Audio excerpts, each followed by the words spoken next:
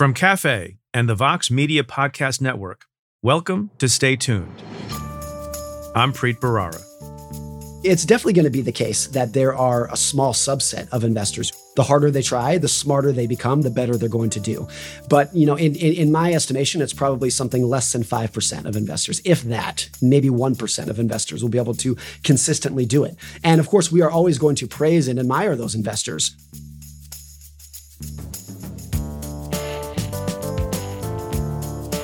That's Morgan Housel.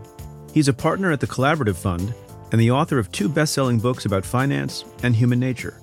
The first, The Psychology of Money, has sold almost 4 million copies since its release in 2020. The second, last month's Same as Ever, was an instant bestseller and explores the things that never change. Housel joins me to discuss the reason for Warren Buffett's success, the balance between risk and reward, and why there isn't such a thing as enough for some investors. That's coming up. Stay tuned.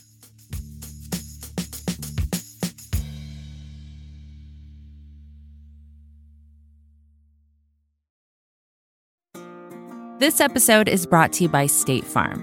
If you're a small business owner, you know that it isn't just your business, it's your life. And whatever your business might be, you want someone who understands. That's why you might want to check out State Farm Small Business Insurance. Why? Because State Farm agents are small business owners too, living and working in your community. That means they know what it takes to help you personalize your policies for your small business needs. Like a good neighbor, State Farm is there. Talk to your local agent today. Hi, we're Visible. We're the wireless company with nothing to hide. Seriously. Hidden fees? We don't have them. Annual contracts? Not our thing. Great wireless on just one line? Now that's more like it. Get unlimited 5G data powered by Verizon for just $25 a month. Taxes and fees included. That's right, $25 a month, every month. Sorry, hidden fees. We're just not that into you. Sometimes the choice is just Visible. Switch today at Visible.com. Rate with service on the Visible plan. For additional terms and network management practices, see Visible.com. Now let's get to your questions. Hi, my name is Patrick Moore. I am calling from Dallas, Texas, where I teach government at a community college. I always hear these days, every time a judge is referred to, particularly in these Trump cases, the commenter mentions which party appointed the judge. So we are hypersensitive to who appointed these judges. It seems to me that that very fact of focusing on who appointed the judge diminishes the legitimacy of the judicial system. Do you think that's an important thing and something that we should perhaps start trying to avoid if we can? Thank you very much. Enjoy the podcast. I appreciate your time.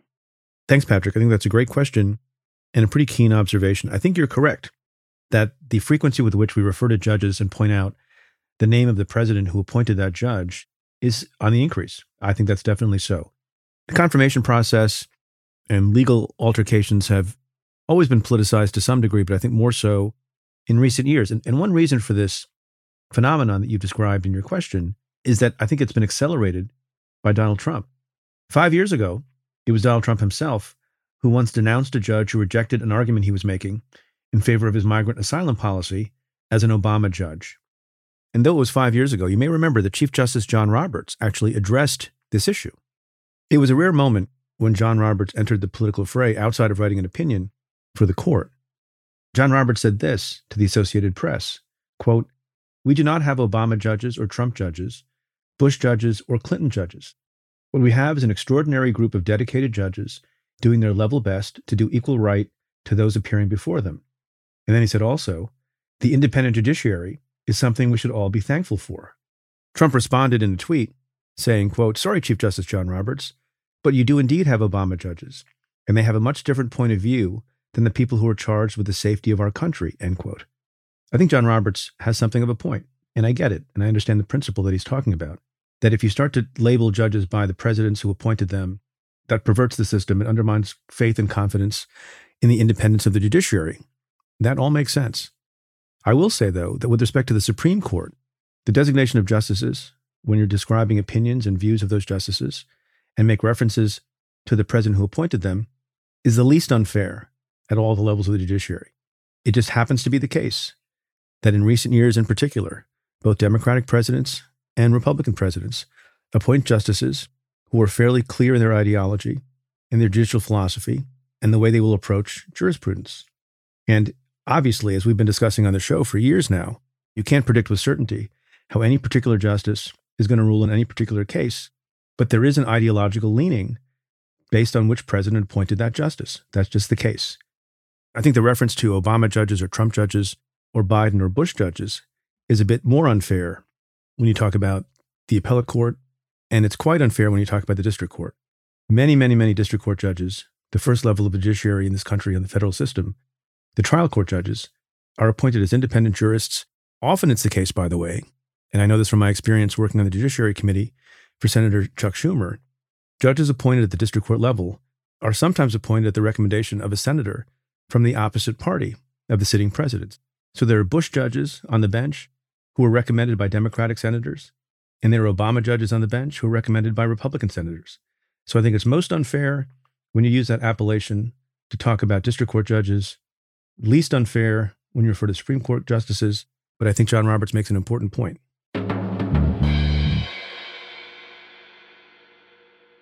This question comes in an email from Callie, who writes, "Hi, Preet. Can you give us your reaction to what's happened so far in Rudy Giuliani's defamation trial?" Well, it's very interesting to remind people this is a defamation trial in which Rudy Giuliani has been accused by two plaintiffs, a mother and a daughter, Ruby Freeman and Shay Moss, who were election workers in Georgia. And Rudy Giuliani and other people falsely accused the mother and daughter team of manipulating ballots and cheating in the election in 2020. It's notable, by the way, that the trial that's underway right now in the District of Columbia is not about liability. The judge has already ruled, based on various procedural defaults and discovery defaults by Rudy Giuliani and concessions that he and his lawyers have made, that Rudy Giuliani is in fact liable for defamation. And this trial is set for the purpose of deciding how much he has to pay, both in compensatory damages and potential punitive damages. So quite literally, for Rudy Giuliani, this is an exercise in damage control. I can say off the bat that I think it's not going to go well for Rudy Giuliani. You may remember the testimony during the January 6th committee's hearings from Ruby Freeman and Shay Moss, and I felt, and you may have felt too, that it was among the most compelling bits of testimony in the entire proceedings. These are two ordinary people trying to be good citizens, trying to help an election get underway and conclude fairly and honestly, and as they have detailed at trial so far, they were subject to menacing threats, psychic pain, and all sorts of other damage that was inflicted because Rudy Giuliani spread a lie about these women. If their courtroom testimony is anything like their testimony before the January 6th committee, I think the jury will find it compelling. And the jury will likely not only want to find Rudy Giuliani liable for compensatory damages, to give them money that would make them whole, although it's probably impossible to make them whole, they will also want to punish him with punitive damages to make sure he never does anything like this again, specifically, and also to generally deter anyone else from engaging in these kinds of lies that have real-life damaging consequences for ordinary people. One notable thing I will say, however, is that despite the fact that Giuliani and his lawyer had effectively conceded liability, and we're just going to argue to the jury that the damages finding shouldn't be too high, Giuliani, outside of court, told a reporter from ABC News, Terry Moran, that he actually stands by his false statements about the two women. As he left the courthouse this past Monday, Giuliani said, unexpectedly, quote, "Everything I said about them is true," end quote, and also, they were engaged in changing votes. Well, you can imagine that didn't sit well with the district court judge, Beryl Howell, who said, in fact, that those comments that are made outside the courthouse on Monday, quote, could support another defamation claim, end quote. And she asked Giuliani's lawyer, how do you reconcile these comments? And generally speaking, lawyers are supposed to represent vigorously their clients, and they don't throw them under the bus. In this case, Giuliani's lawyer, Joseph Sibley, said, I wasn't there. I don't know how that's reconcilable. So he could subject himself to another count of defamation. He could subject himself to sanctions in some sense, depending on how he conducts himself. And he's going to subject himself to bad cross-examination if he takes the stand. And finally, this case, I think, reminds us of something incredibly important. When we talk about the big lie and we talk about election interference, we talk broadly in sweeping fashion about the harm to democracy, the harm to our institutions, the harm to our system. And that's all correct. And that's all important to specify and to call out. But it's also the case that the big lie and election interference and the activities of Donald Trump, and in this case, Rudy Giuliani, has worked particular, obscene, real harm against individual people who are just trying to be good citizens in our democracy. And they should be ashamed of themselves.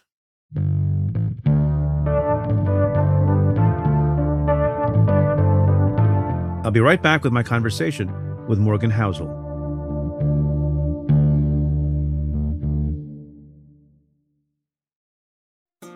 This episode is brought to you by State Farm. You've heard it before. Like a good neighbor, State Farm is there. But it's more than just a tagline, because State Farm agents are small business owners themselves who live and work in your community. And if you're in the market for small business insurance, who better to work with than an agent who understands what it takes? State Farm agents can help you create a personalized insurance plan that fits your small business needs and budget.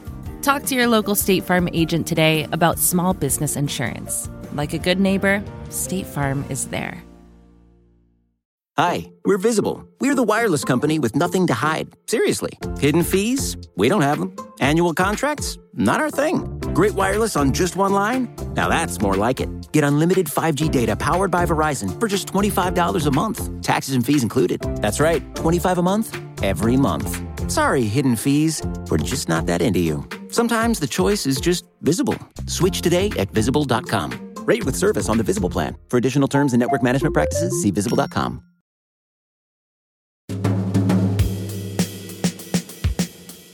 Does money buy happiness? Morgan Housel knows the answer. He joins me to discuss some of the biggest questions about capital, risk, and economic strategy.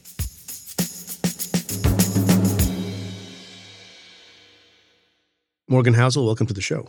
Preet, thanks so much for having me. I'm very excited to speak to you about so many things, about money, about psychology, about success. But can we start with a very basic question? What is your job? Are you a writer? Are you an author? Are you an economist? Explain what you do. Yeah, I've been trying to answer that question for about 18 years now. I still don't know if I have a great answer to it. I'll first tell you what I am not. I'm not a financial advisor. I'm not an economist. I'm not a portfolio manager. I'm not a psychologist. I'm also not a journalist.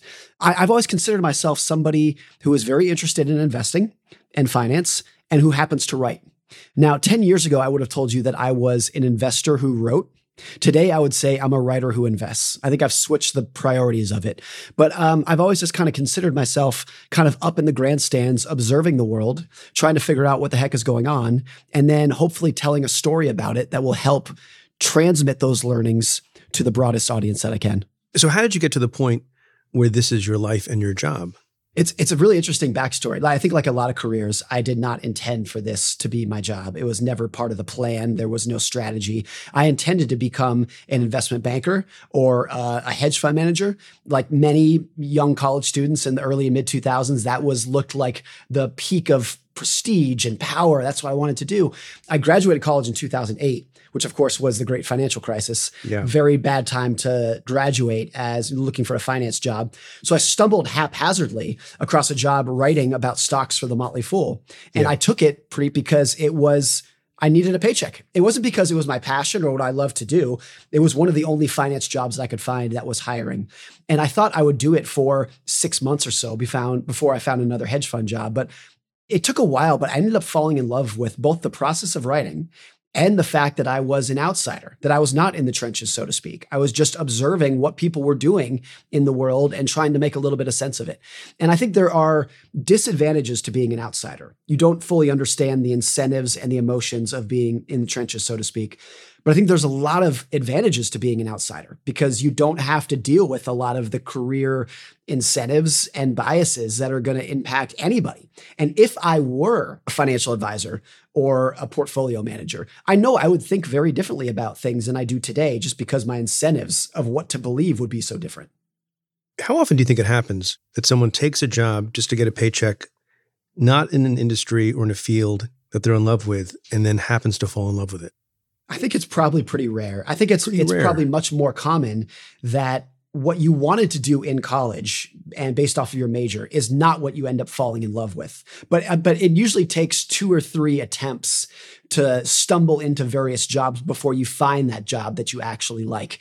I think it's also very common, and I don't think this is a fault. It's a very normal thing. I did this too, that when you are 20 or 21 in college, you become very idealistic about what you want to do and the passions that you're going to have. And of course, everyone's going to change the world and save the planet. And then once you become a little more adult, your priorities, particularly when you become married and maybe become a parent, your priorities change then of, well, actually, like, look, that would be the idealized world, but I actually now have bills to pay and a family to support right. and more different incentives and whatnot. So I think it's extremely rare that at age 18, when you pick your college major, that's actually going to be the job that you're doing when you're 47. Yeah, this is a real life issue within my own family. I have a son, just went to college, is 18. He has a particular idea in mind, and I don't know that that's going to stick. And particularly if you're in the sciences, there's a lot of incentive and pressure to pick the particular area you're going to be in early because you have so many requirements to get through. So maybe I'll have him talk to you at some point. Although, are you a life coach? Is one of your jobs life coach? Let's add that to the resume just now. Let's do it. So you have a new book, which I think is super interesting for a lot of reasons. It's called Same as Ever, A Guide to What Never Changes. And I was thinking about a lot of the concepts in the book that I want to get into in a moment, but I thought I'd begin where you begin and ask you how this had an impact on you. You talk about a ski run that you never went on. Could you tell us about that? Yeah, so I grew up as a competitive ski racer in Lake Tahoe, California. That was my entire childhood, teenage years. I was on the Squaw Valley ski team. We skied 6 days a week, 10 months a year, all over the world. And there were about 12 of us on the ski team who grew up together. We had been together since we were children. In 2001, we were 17 years old, and I was skiing with my 2 best friends, Brendan Allen and Brian Richmond. And we would pretty often during our skiing days ski out of bounds, which you're not supposed to do. It's illegal. You have to duck under the ropes that say do not cross, but we did it. A lot of people do it because that's where the amazing skiing is found. It's untracked. You get the mountain to yourself. And now when you ski out of bounds like that, there is no chairlift at the bottom. So we would ski until it spit us out on this backcountry road, and then we would hitchhike back. And we had done this fairly often. We had been doing this since we were probably 14 years old. And so the 3 of us were doing this one day in February of 2001. As we were skiing down the backside of Squaw Valley, we triggered a very small avalanche. It was not that big of a deal. It came up to our knees about. It was over in a couple seconds. It kind of felt like we were on a roller coaster. We all kind of like high-fived and at the bottom saying, oh man, did you see that avalanche? That was so cool. But we didn't really think anything of it. And we hitchhiked back to the base of the mountain, and Brendan and Brian wanted to do the run again. They said, hey, that's great. Let's go ski it again. For whatever reason, I said, I don't want to. It was probably the hitchhiking that freaked me out more than anything. I always felt like we were on the verge of being kidnapped while we were doing this. But it was nothing about the close. Did you feel like you had a close call or not? No, we never felt like it kind of came up to our knees. And I remember, because when you get hit by an avalanche, you suddenly have no control whatsoever about what you're doing. Rather than pushing on the ground to gain traction with your skis, the ground is pushing you. It's very similar to like if you're standing on the ground during an earthquake. You're just getting bucked around. But it was kind of fun at the time. I remember we like put our hands up. We were like, woohoo, this is great. So we didn't think anything of it. So we get back down to the base of the mountain. Brendan and Brian wanted to do it again. I didn't. So I said, hey guys, how about this? You go ski the run again. And rather than hitchhiking back, I will drive my truck around and pick you up on the other side of the mountain. We said, great. We made our plans and we went our separate ways. I went back to get in my truck, and about 30 minutes later, I went to pick them up where I was supposed to meet them up, and they were not there. At the time, I didn't think anything of it. This is before we had cell phones, and people were just very comfortable being out of touch during this period. So I didn't think much of it, and I went about my day. I figured they had already hitchhiked back. Several hours went on. Later that day, Brian's mom called me at home, and she said, Brian never showed up for work today. Do you know where he is? And I told her the truth. I said, we were skiing out of bounds and I was going to pick them up, but they never showed up and nobody's seen them since. And obviously when I phrased it verbally like that, both to Brian's mom and to myself, we instantly there was this oh shit moment of putting together what may have happened here. As the hours went on, we eventually got search and rescue involved. Search and rescue got on the mountain at about midnight. They had these giant portable floodlights. And as soon as they entered the out of bounds area where we were skiing that day, they found the fresh scars of a massive avalanche that had clearly just occurred that day. one of the rescuers said it looked like half the mountain had been torn away. And so they kind of instantly knew this is where they need to be searching. About 8 or 9 hours later, the search and rescue dogs, homed in on a spot in the avalanche field, and rescuers who had these giant probe poles found Brendan Bryan buried under 6 feet of snow, and they were dead, of course.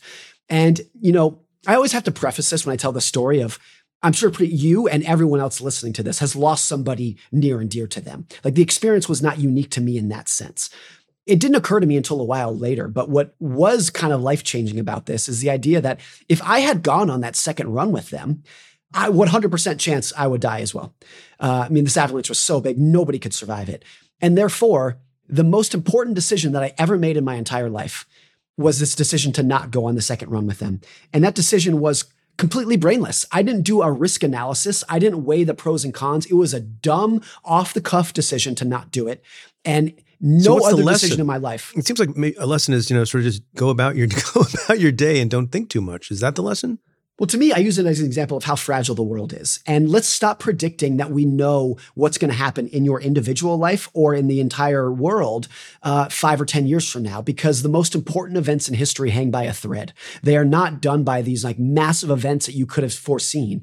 At the macro level, it's things like Pearl Harbor, 9/11, COVID, the common denominator of which, at least for the huge majority of ordinary people, is nobody could have possibly seen these things coming. The world hangs by a thread. The world does hang by a thread, but if I can respectfully ask a question, you and your friends made the decision to ski out of bounds. So it wasn't as if there wasn't a warning not to do a particular thing. Does that figure into your analysis at all?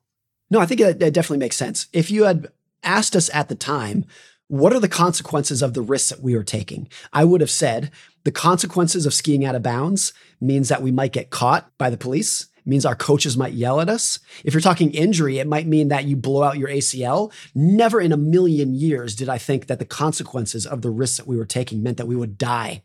That never crossed our minds. And I think you can almost make an analogy with COVID too. Bill Gates gave a TED Talk in 2015 where he said the biggest threat to society is a viral pandemic and we're not prepared for it. So it's not to say that nobody could have seen COVID coming, but the magnitude of it, I think even if you were someone like Bill Gates, who was warning about this years before it happened, the magnitude of it shutting down the global economy for 6 months and 30 million Americans lose their jobs, something like that is extremely difficult to foresee how it's going to play out in society. So even when you understand that what you are doing or facing is a risk, the magnitude of that risk is almost always easy to underestimate. Right. So people can assess risk. You can assess, turning to the financial world for a moment, that a risk of investing in a particular company may be significant because there's volatility, but depending on what that company is, suppose it's Lehman Brothers, the advanced knowledge or prediction that your investment can go to zero at a venerable financial institution is almost never predicted. Is that part of your point? I think it's definitely the case. I mean, what are the biggest economic stories of the past 20 or 25 years? I would say it's 9/11, Lehman Brothers, and COVID. And all of those things, particularly if you're talking about Lehman Brothers, of course, Lehman Brothers, their stock hit an all-time high less than a year before it went bankrupt. So the idea that this was, anyone could have seen this coming is a lot of hindsight bias in there. And you can take that a step further and say, what were some of the big venerable companies of 1999? General Motors, General Electric, Kodak, Sears, JCPenney. Those are the big dominant, winners in their field. And you can go back another generation, and it's a lot of companies that don't even exist anymore. And you can state without making a specific prediction here, but what are the big companies of today? Amazon, Apple, Google, Microsoft, Facebook. If you're a student of history, you know that 25 years from now, at least one of those companies is either going to be a shell of its former self or out of business. And you can state that just because that has always been the path throughout all of history. That's how capitalism works. But if you were to say that today, that Amazon or Apple or Microsoft might be out of business in 25 years, it sounds ridiculous. It sounds almost impossible. But that's the whole history of not just financial markets, but of geopolitics and medicine and all kinds of fields, that the unthinkable happens fairly often, particularly if you're looking at a long enough time period. So the premise of your book is in part that we should focus on the things that never change as opposed to trying to predict change, if I am paraphrasing that correctly. And I want to read you an excerpt from your book, Same as Ever, and then get into it a little bit more deeply. You write, quote, "I try to keep two things in mind in a world that's vulnerable to chance and accident. One is highlighting this book's premise to base predictions on how people behave rather than on specific events. Predicting what the world will look like 50 years from now is impossible, but predicting that people will still respond to greed, fear, opportunity, exploitation, risk, uncertainty, tribal affiliations, and social persuasion in the same way is a bet I'd take. Forecasting events is hard because it's easy to skip the question, and then what?" End quote. Can you elaborate on that? Well, if you're talking about and then what, let me tie together a bunch of random events here that led to a big part of where we are today. September 11th, we have a terrorist attack, of course. Because of that, the Federal Reserve slashes interest rates because they were very concerned, understandably, about the economy being weakened. Because they slashed interest rates and kept them low for a little bit too long, we had a housing bubble that, of course, peaked around 2006, 2007. That leads to the financial crisis.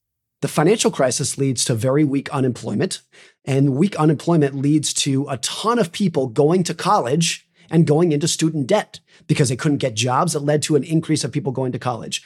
Very few people on September 11th would say this is going to lead to a boom in student debt. Nobody would make that connection, but it's not hard to tie those things together. And so the question of, and then what, is what makes predictions very, very difficult. All these events compound in unfathomable ways. I mean, the most obvious is, Archduke Ferdinand is assassinated. And next thing you know, you have World War I, which leads to World War II, which leads to the Cold War, which leads to the internet, which leads to you and I doing this podcast remotely right now. Nobody is tying those dots together in the moment. But in hindsight, they're clear as day.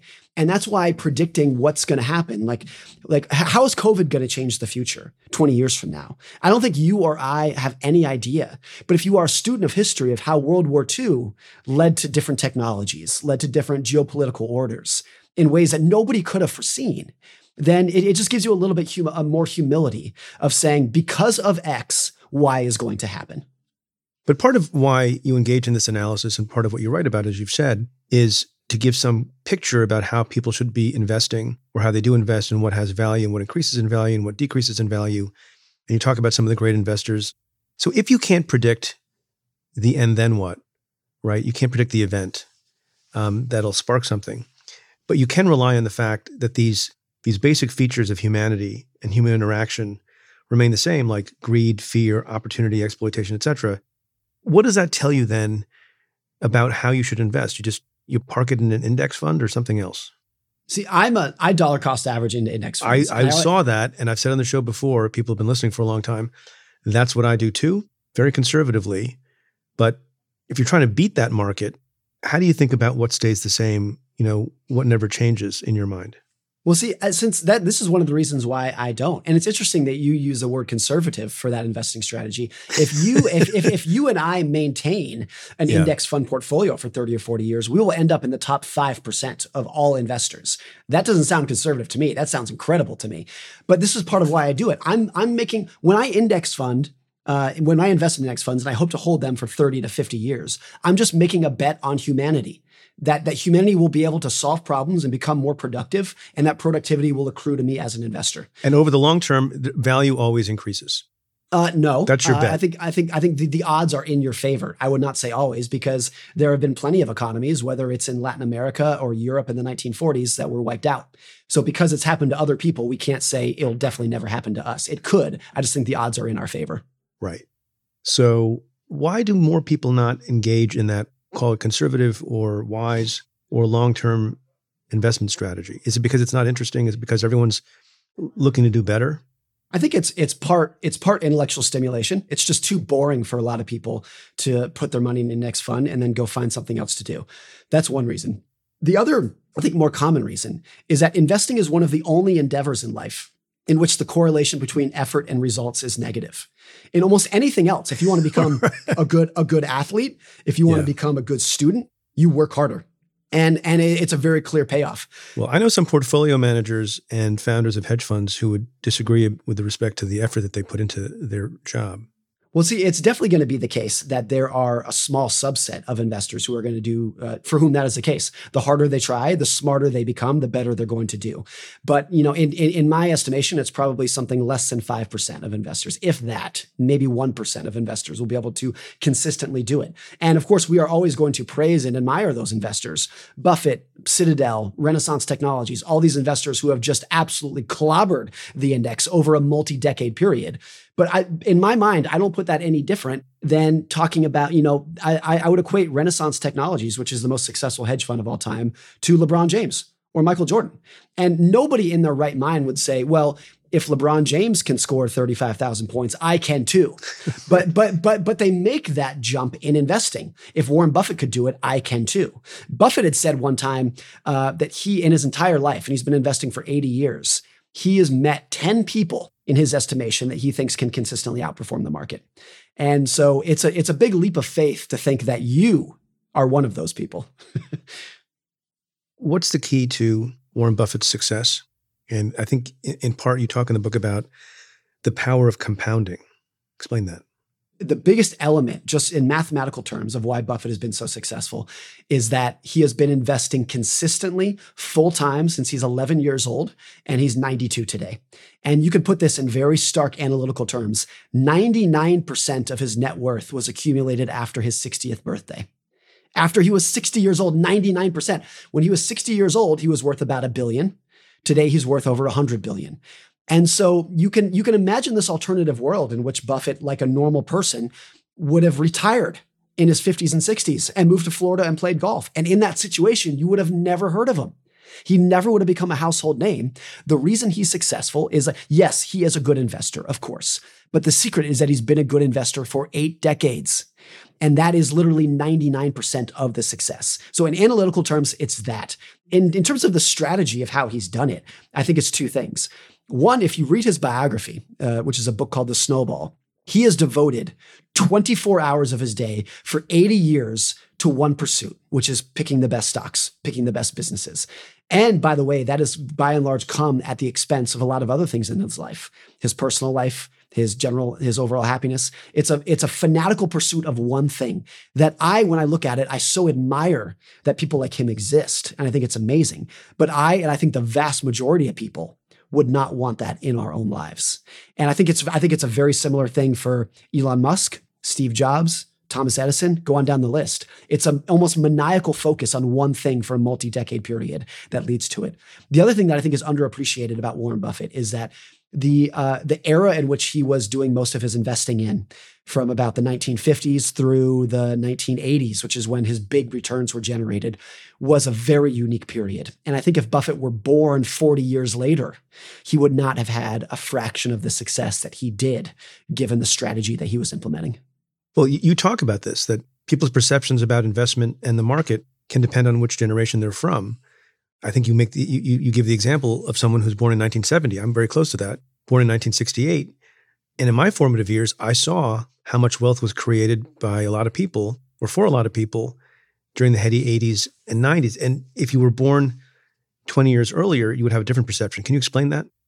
Yeah. So, I mean, if you were born in 1950, then you kind of came of age in your teens and 20s, your formidable years where you're learning a baseline of knowledge. You came of age in the 70s when the economy was garbage and the stock market was going nowhere, to say nothing of Vietnam and race riots and everything else. You kind of came of age and formed your worldview when the world was on fire, so to speak. If it was closer to your generation and you're coming of age or in college in the 80s, it's morning in America. Stock market's going straight up. Interest rates are going down.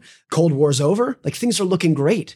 And then if you're my generation, I was born about 13 years after you. That's a very different view too. I graduated college in 2008. The world was on fire. My first news story that I paid attention to as an adult was September 11th. That was the first time I started paying attention to the news.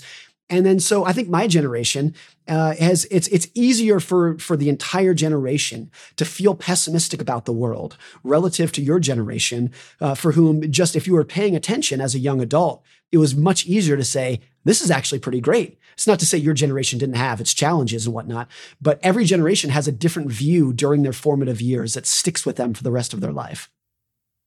Going back to Warren Buffett for a moment, is one clear lesson of that in terms of advice to ordinary people? Start early, save early. I think that's the most applicable lesson you could take away from Buffett. I think a dangerous lesson to take away from Buffett would say, oh, let's look at how he thinks about company valuation and whatnot, and like try to replicate his strategy. Some people can do that. It's more dangerous. The takeaway that ordinary people can take away from it is two things. One, it's time horizon. Start early and stay late in your investing years. The other thing that's easier to overlook is how much of his success as an investor has been based off of his reputation of investors and regulators and policymakers really trusting him and giving him the leash that he needs to do what he wants. And he's done that because he has put integrity at the top of everything he's done since he's been a child.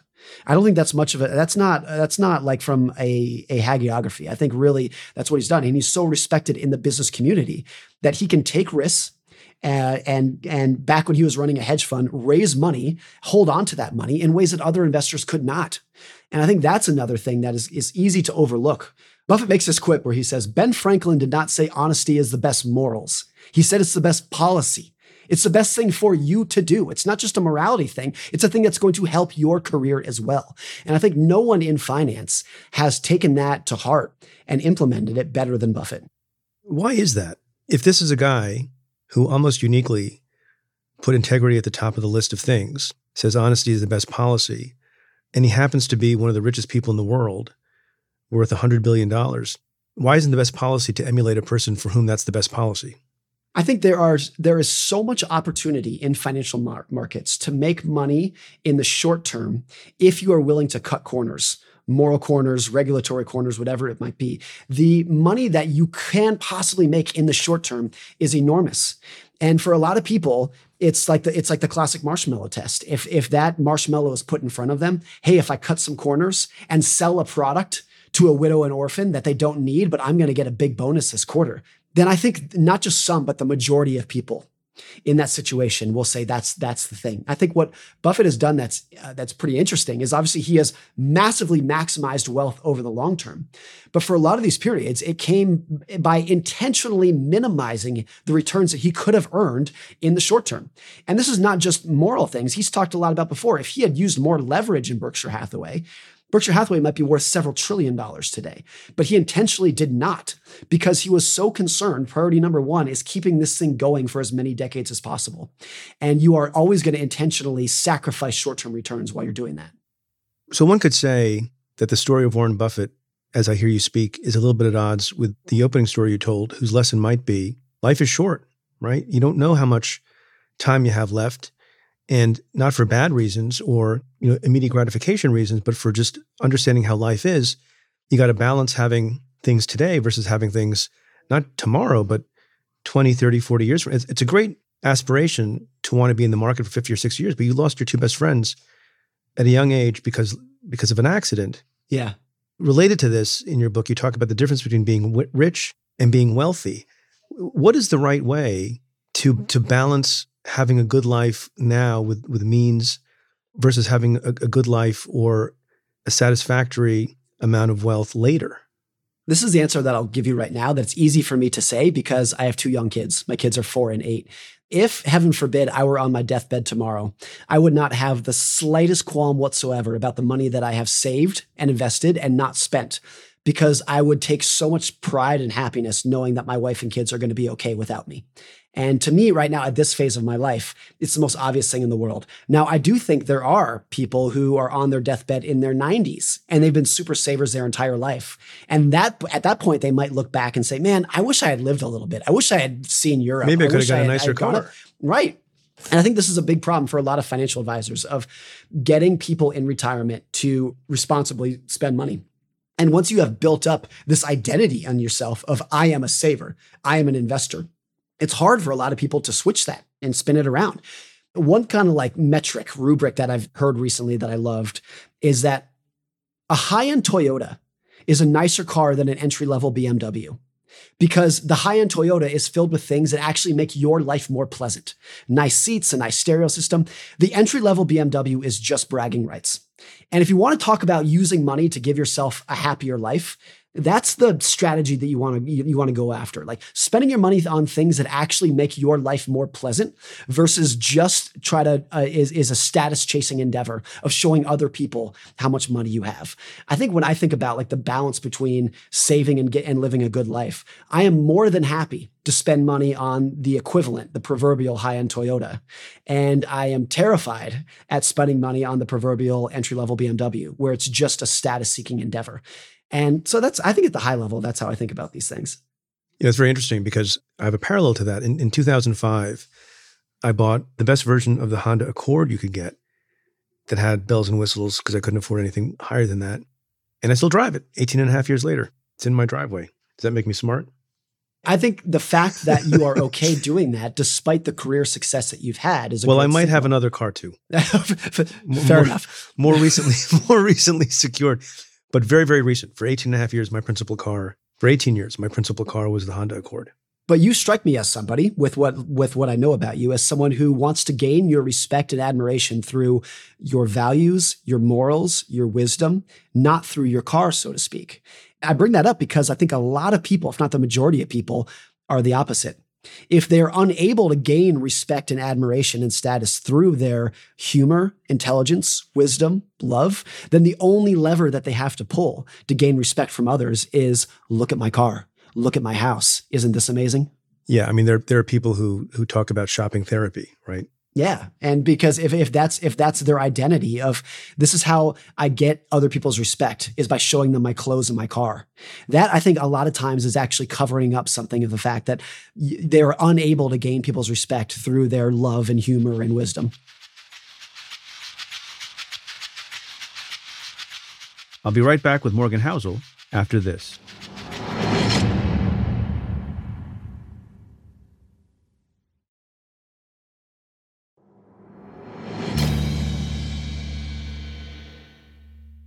In the other book you've written, The Psychology of Money, you talk about this concept of people not having any sense of enough.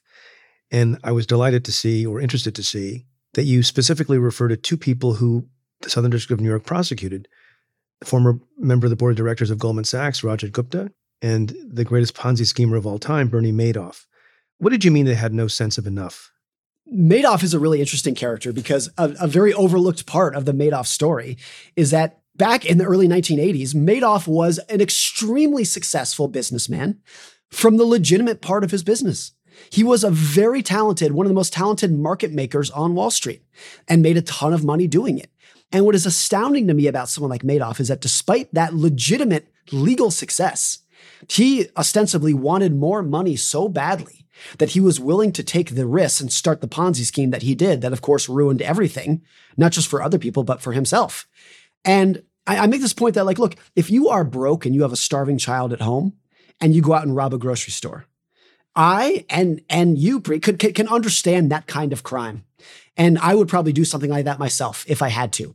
But when you take somebody who is already drowning in success, drowning in money, and they still want more money so badly that they're willing to take these risks, that's astounding to me. And what's that about? What's that about, sir? Because I've been asked this question for years and years and years. I mean, we prosecuted many, many people like this, the two that you mentioned, and many, many more. People didn't have just $100 million. People who are literally certifiable billionaires commit crimes that sent them to prison. How do you explain that? I've given various explanations over time. None of them are particularly satisfactory. There is probably a medical explanation here of just clinical psychopath beyond kind of the pay grade of the things that I talk about. With Gupta in particular, there's this very interesting quote from one of his friends where he said, Rajat Gupta hangs out with people who are worth $100 million, but he wants to hang out with billionaires. And it was that to me is that's the person he committed the crime with. Just to remind people, Rajat Gupta was the head of McKinsey on the board of directors of Goldman Sachs. He engaged in an insider trading scheme with Raj Rajaratnam, who was a billionaire and the head of a hedge fund called the Galleon Group. And in Rajat Gupta's mind, there was a big difference between his $100 million wealth and the billionaire. And that, armchair psychologists may reasonably argue, is the thing that caused him to destroy his career and spend time in prison. And I think this happens quite a bit. It's just like social comparison has no ceiling. So even if Gupta is worth $100 million, which to you and me and everyone else is an extraordinary sum of money, I think in his mind, he felt inferior. And he was willing to take risks to get into that next social group. And by the way, I think there are billionaires who are chasing decabillionaires and decabillionaires who are chasing centabillionaires. No, and at the very, very top, literally when you're talking about the richest people on the planet, there's a little bit of a race to be number one. Yes. And not only that, but look at the personality of somebody like Musk, who is worth $250 billion, the richest man on the planet. But you can tell that he wakes up every morning tortured for wanting more, not necessarily more money, but maybe it's more power, more influence, more prestige, more attention. Even the person who has more resources than anyone else in the history of humanity, you can still tell there is this constant yearning for more and more and more. That gets to the ultimate question that's been lingering in this conversation the last few minutes. The age-old question, can money buy you happiness? And you have a theory on that. What is it? I think money can buy you contentedness, but that's very different from happiness. Happiness is always fleeting. It's always, okay, you feel a moment of happiness, but no matter who you are, what you're doing, it's fleeting. Being content is a very different emotion. And I think having money done right, if you are concerted about it, can bring you some, a sense of being content with your career. But that's very different from happiness. I think what money can bring a lot of people that is also worth chasing is independence and autonomy and just being able to do whatever the heck you want to do this morning. Even if what you want to do is wake up and go to work, doing it on your own terms without anyone else telling you what to do, when to do, with whom to do it with, is a massive lifestyle boost. But it's not happiness. It's very different. And it's not, everybody knows that the new house, the new car, the new clothes will bring you a momentary burst of dopamine and happiness, but you're going to get used to it very quickly. You can't be happy all the time, right? It's like, if you're happy all the time, then how do you know you're happy? Does that make any sense? Yeah. Like there have to be moments that are down. You appreciate things that you have because of loss. That's right. And because there's the possibility of loss and there's actual loss. It's always the contrast. Just like, it's also in terms of getting used to things. If I tell you the funniest joke you've ever heard, you might laugh hysterically for 20 seconds, but then it's over. And then if I keep telling you that joke over and over again, you're going to get sick of it really quickly. Yes, then we'll stop being friends. That's the equivalent of happiness. It's like, it's a momentary burst. But if you're looking for something more durable, you need to be seeking a different emotion. You've also written, I think, that generally speaking, and although you're not a psychologist, you have the word psychology in one of your two books, that if you were generally unhappy before you had money, you're going to probably be unhappy after you have money. And the reverse is also true. Do you stand by that? Yeah, there's this really interesting related story that I heard recently, which was this ophthalmologist who performed miracle cataract surgery on this woman who had been blind her entire life. So she's in, I think, her 50s, and she's been blind her entire adult life. She gets this miraculous surgery, and boom, she can see for the first time in her adult life. You would think that would be this amazing celebration. But she comes back to her doctor a week or two later for a checkup, and she is distraught. And the doctor says, what happened here? And she said, it's too much for me to handle. I've been on disability for my entire life. And now that I can see, I'm expected to go get a job. And it's just overwhelming. I just can't handle it. And there's another related story of a woman who got LASIK eye surgery and lost her glasses. And this too, you think would be great. She doesn't have to wear glasses anymore. She comes back to the doctor the next week and she is distraught as well. And the same doctor, he says, what's going on here? And she says, I thought that if I lost my glasses, my husband would love me more. And he doesn't. And she's distraught about that. So I think there is a lot of you realize that if you are yearning for something and you think it's going to change your life, and then you actually achieve it, you're going to be very disappointed with it once you do. And I think that happens with money as well, that particularly for young people, particularly young men, there is this almost obsessive yearning for more. If only I had more money, I would be happy. All my problems would go away. And then once you get it, if you do get it, you realize that a lot of your problems were not caused by money. So if you're an adult, maybe the problems in your life are related to your marriage, your health, your children. All three of those things are probably not going to be changed at all if you gain more money. And so if you are looking at it as the sole solution to your problems, then I think getting more money can actually be a negative aspect in your life because it removes the sense of hope that you had and it replaces it with discouragement. Yeah, it all comes down to, it seems to me, a version of what you said earlier, that what matters in connection with your relationship to money and wealth or professional success or anything else is how you've chosen to value your self-worth or measure your self-worth. If it comes from your relationships or doing good things and having invested in your family principally, that's one thing. If it comes from having your name in a headline or having the biggest house on the block, then that's a different thing. And the question that arises is, do you have any view on, and I know you're not a parenting expert either, although I'm sure you're a terrific parent, how we make sure that people in our lives, whether we're raising them or they're friends of ours, fall into the first category rather than the second category? I had this conversation recently with a guy who's about my age, who is the son of a billionaire. And he grew up as a billionaire with all the trappings of that life, the mansions, the private jets and everything. And we were having this conversation because he and his siblings grew up to be remarkably well-balanced, down-to-earth adults, which is pretty rare for someone who's grown up in that situation. We need to know that secret. Yes. I asked him, like, what was the secret here? And he said, despite this success, and by the way, his father, who I will not name, made his money in finance. Money was never that big of a deal to them. And his parents just never made this idea that like having more money makes you a superior person. It was never drilled into him. And this guy said, and I thought this was so astute, he said, the reason so many rich kids grow up to be spoiled little brats is because the reason the parents were rich is because the parents were obsessed with money. That's why the parents were rich, but also it was that obsession with money that gave this idea to the kid that you measure yourself relative to other people based off of your net worth and the size of your house. And as long as you don't have that, as long as you are raising your kids to think that actually how you measure yourself relative to other people is your values and your integrity and how nice you are and your ability to help other people, if that is your value system, then even if the kids grow up with private jets and mansions, they can still grow up to be very well-balanced, well-rounded kids. Now, I do think there is a nature-nurture component here. There is a lot that we can't do. Some kids are going to be, if they grow up in that system, no matter what the parent tells them, are going to grow up to be spoiled little brats who view themselves as superior to other people. So I do think there is some that's out of our control. I often think about this idea that if you are a parent who has some financial means, is it your duty, if not just the right thing to do, to go out of your way to live a lesser materialistic life than you could, just so that you are not setting unreasonable expectations for your kids? Because if you grow up wealthy and you raise your kids in a big house with nice cars, and then your kid wants to be a kindergarten teacher, very noble profession, but they're not going to make much money, then is that kid going to feel inferior to your parents because she grew up in a big house, but now she's living in a smaller apartment? Is that going to ruin kind of her identity and her value in the world? That's something that my wife and I debate back and forth. Like, how do we want to raise our kids? There's really no good answer here. Well, what often happens in that situation, not always, depending on how much wealth the parents had, is that you still live a very good life. You live in a large home that's given to you by your wealthy parents, and then you can still do good work and serve the public and be a teacher or something like that. Yeah. So there's not that, often it's the case with generational wealth. There's not that trade-off. It's difficult. I fully agree with you. It's difficult too, because so many adults want to look at their house and their car and then the state of their family and say, I did this. Not my parents did this, not my grandparents did this, I did this.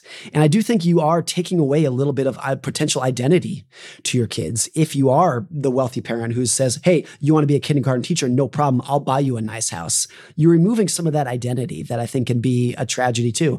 I have a good friend, Chris Davis, who is public about this, so I'm fine naming it. His grandfather was a billionaire and one of the greatest investors of all time.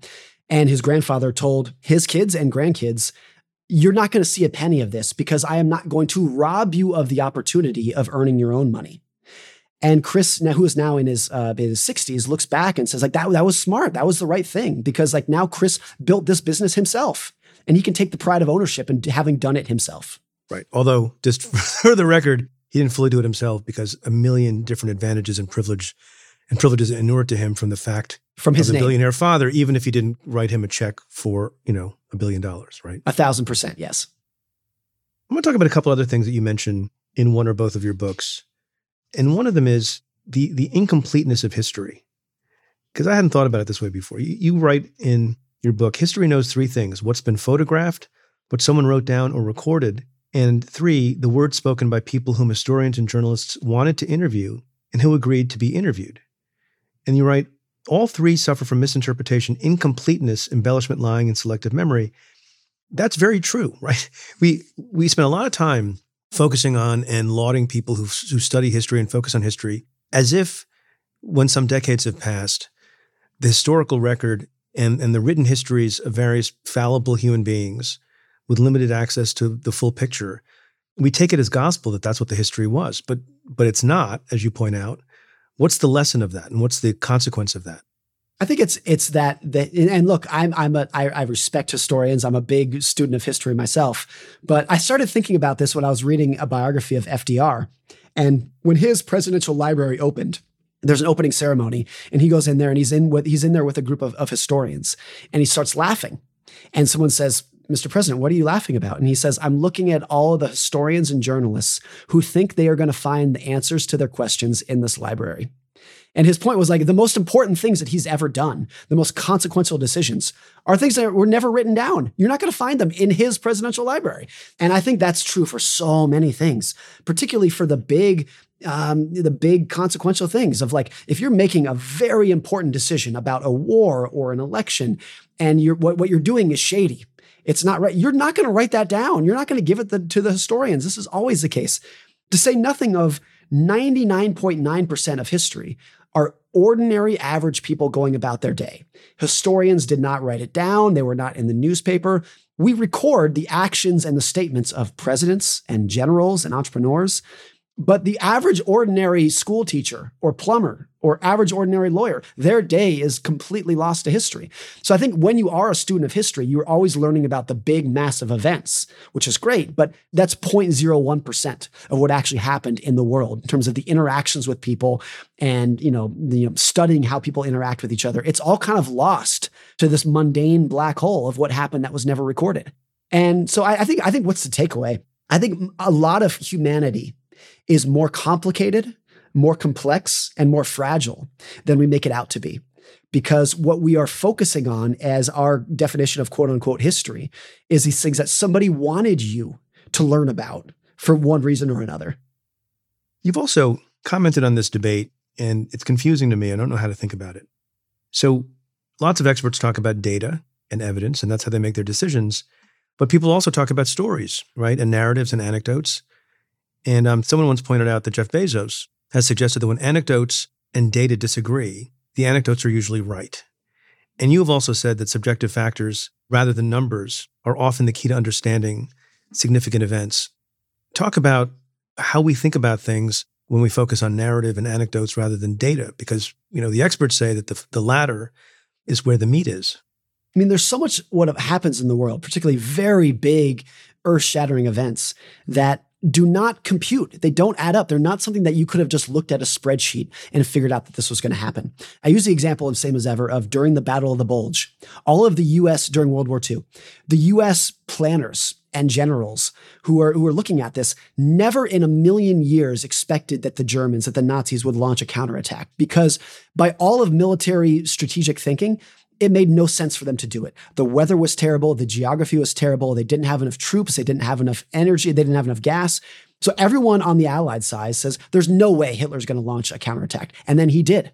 And because he did it when it was such a surprise, a lot of the reason it was so devastating for the Allies is because they were completely taken aback. They were surprised. And there was this quote from Omar Bradley, who was a U.S. general during the time. And he says, "We got everything right except for one variable that we overlooked, which was how detached from reality Hitler had become." So this is not something that you could just look at the data and rationally come up with a rational answer about what's going to happen next. What's actually going to move the needle is the irrationality of other people. And I think that's a broader analogy for how it happens in a lot of things with money and finance and in general, where a lot of finance is taught like it's a math-based field, where if you just have the data and the spreadsheets and the formulas, it'll give you an answer and you follow that answer, and then step 2, everybody's rich. That's how it's taught.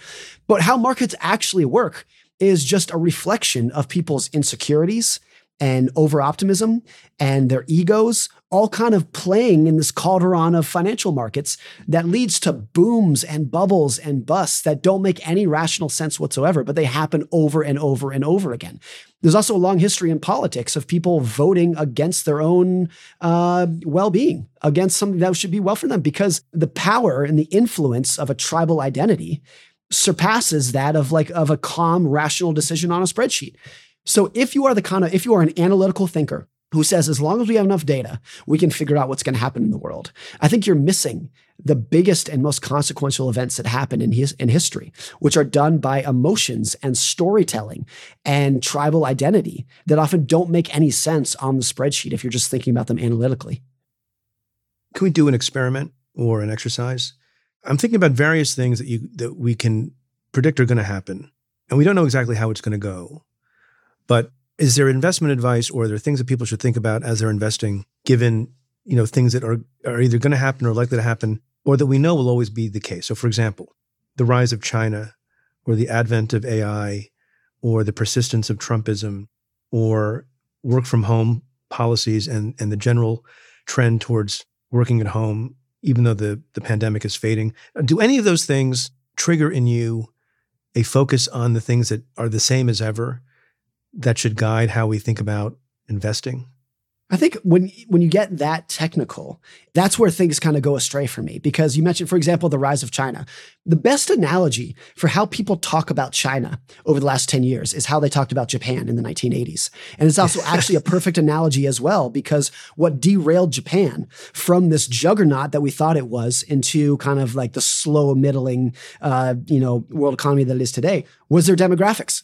Japan just has terrible demographics, and all economic growth comes from either population growth or productivity growth. Once you remove population growth from that equation, the economy grinds to a halt.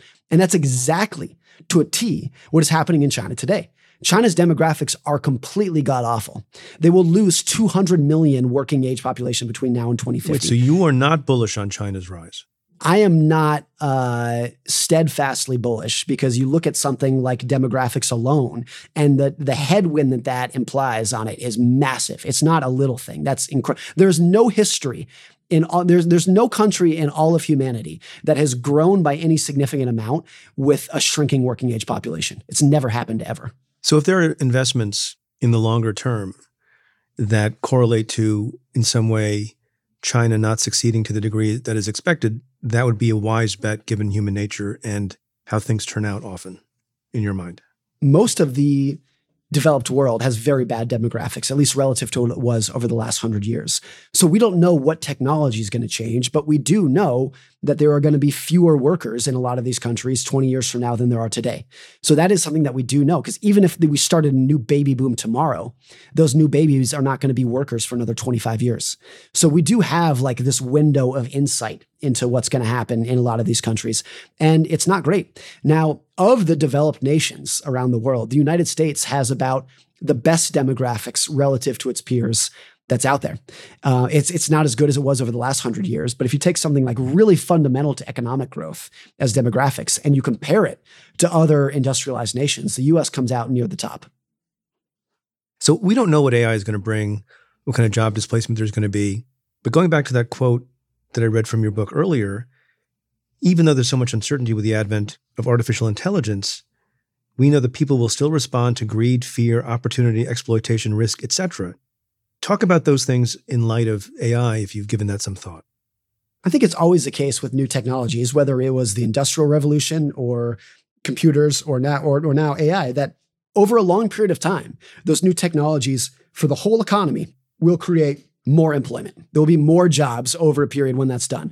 But for a given subset of the population for whom it is pushing out, there's going to be protests. So in the Industrial Revolution, it was farmers who are now being put out of work by tractors. And for, in the 90s, it was travel agents and phone technicians who are being put out of work by the internet. So even if it is a benefit to society as a whole, there's always going to be a pretty large subset that stomps their feet. And it's interesting with AI now, because now for whom that subset might be impacting the most are some of the most cherished, highly paid workers of the last generation. Lawyers, programmers, financiers. Those are some of the people that AI might be the first people to put out of business, or at least to substantially alter their workload. And so even if the economy as a whole becomes more productive and has more jobs, you're going to take the princelings of the economy who have the highest incomes and the most prestige. And those are the people that might be at the biggest threat right now. That is pretty interesting to me. And I think over the next 20 years, it's going to be incredible to see how that plays out. You can easily imagine the narrative in 2015 saying major in computer sciences, you'll get a 6-figure job and job security for life. You could easily see that 20 years from now being, there's not a lot of money to make in coding because ChatGPT can do all of it for you and can do it better. It can do it for free. It can do it perfectly the first time. That's not necessarily a prediction, but that's something that I would not be surprised to see happen, is just taking people who thought they had the most job security in the world and in a pretty short period of time, upending their careers in a profound way. All right, what stock should I buy? All the ones that are going to go up next. Oh, yes, good. Spoken like a true blogger.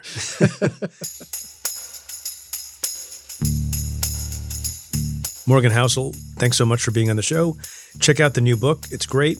Same as ever, a guide to what never changes.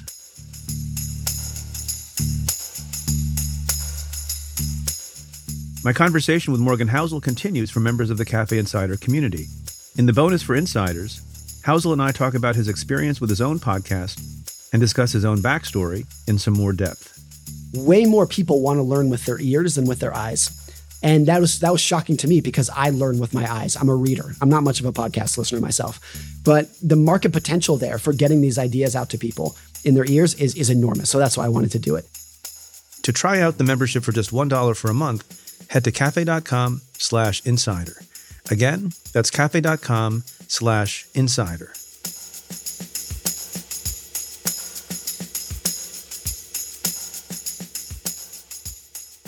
Usually to end the show, I like to tell a positive or uplifting story, often about someone doing good and bringing joy and cheer to other people. But this week, I want to talk about something that's the opposite. It's something that's happening in the state of Texas that to me, and to millions of other people, is depressing, demoralizing, and frankly, disgusting. It's the story of a woman named Kate Cox, a mother of 2 in Texas. She was around 20 weeks pregnant with her third, and sadly, she and her husband recently found out that the fetus has a fatal diagnosis, trisomy 18. The pregnancy was threatening her life and fertility, and she needed to get an abortion. Now, in any ordinary, sane, medically sensitive environment, this is what should have been allowed to happen. But in the wake of Roe v. Wade being overturned, that is not what happened to this woman and her family. Texas is one of 13 states that bans virtually all abortions. Though the state technically allows medical exemptions, doctors have argued that the vague and restrictive law allows little room for abortion care, if any. Physicians won't perform them out of fear they could face serious criminal charges. So Cox filed a lawsuit for an emergency court order that would have allowed her to get an abortion in Texas. According to the suit, though she's had several trips to the ER due to her complicated pregnancy, doctors told her that their hands were tied and we couldn't perform an abortion. In a written statement, Cox said, quote, "I do not want to continue the pain and suffering that has plagued this pregnancy. I do not want to put my body through the risks of continuing this pregnancy." End quote. A lower court ruled in favor of Cox, but Ken Paxton, the state attorney general, appealed the ruling to the Texas Supreme Court, which, in a devastating decision this week, overturned the lower court's decision. They found that Cox's condition did not pose the risks the exception requires. While the Texas Supreme Court was deciding her and her family's future, Cox was able to leave the state to get the abortion she needed. As Nancy Northup, the president and CEO of the Center for Reproductive Rights, pointed out, quote, "While Kate had the ability to leave the state, most people do not. And a situation like this could be a death sentence," end quote. We've talked a lot about Roe and Dobbs, and oftentimes, when we focus on the law and the text, we talk about these decisions and the rights for women to control their own body as legal concepts. But the consequences of overturning Roe have been devastating to real individuals, real women, real families, with real health crises in many parts of this country. This is what the law does. It has real life and death consequences, and it's important to never lose sight of that. Here's a woman who just wants to do what is best for her and her family, and it's difficult enough to deal with a complicated and dangerous pregnancy without turning it into a legal saga. Women and families deserve respect, they deserve autonomy, and they deserve so much more than what this court has done.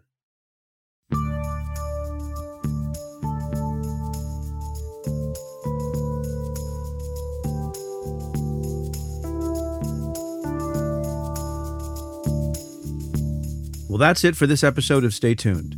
Thanks again to my guest, Morgan Housel.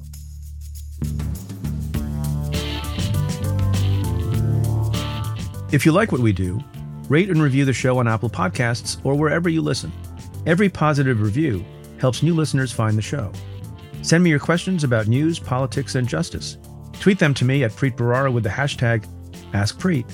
You can also now reach me on Threads, or you can call and leave me a message at 669-247-7338. That's 669-24-PREET. Or you can send an email to letters@cafe.com. Stay Tuned is presented by Cafe and the Vox Media Podcast Network. The executive producer is Tamara Sepper. The editorial producers are David Kurlander and Noah Azulai. The technical director is David Tadashore. The audio producer is Nat Weiner. And the Cafe team is Matthew Billy, Jake Kaplan, and Claudia Hernandez. I'm your host, Preet Bharara. Stay tuned.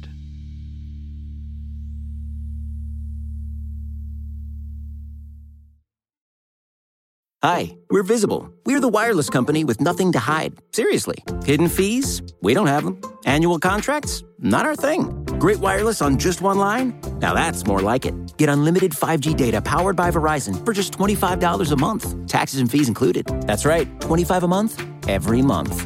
Sorry, hidden fees. We're just not that into you. Sometimes the choice is just Visible. Switch today at Visible.com. Rate with service on the Visible plan. For additional terms and network management practices, see Visible.com.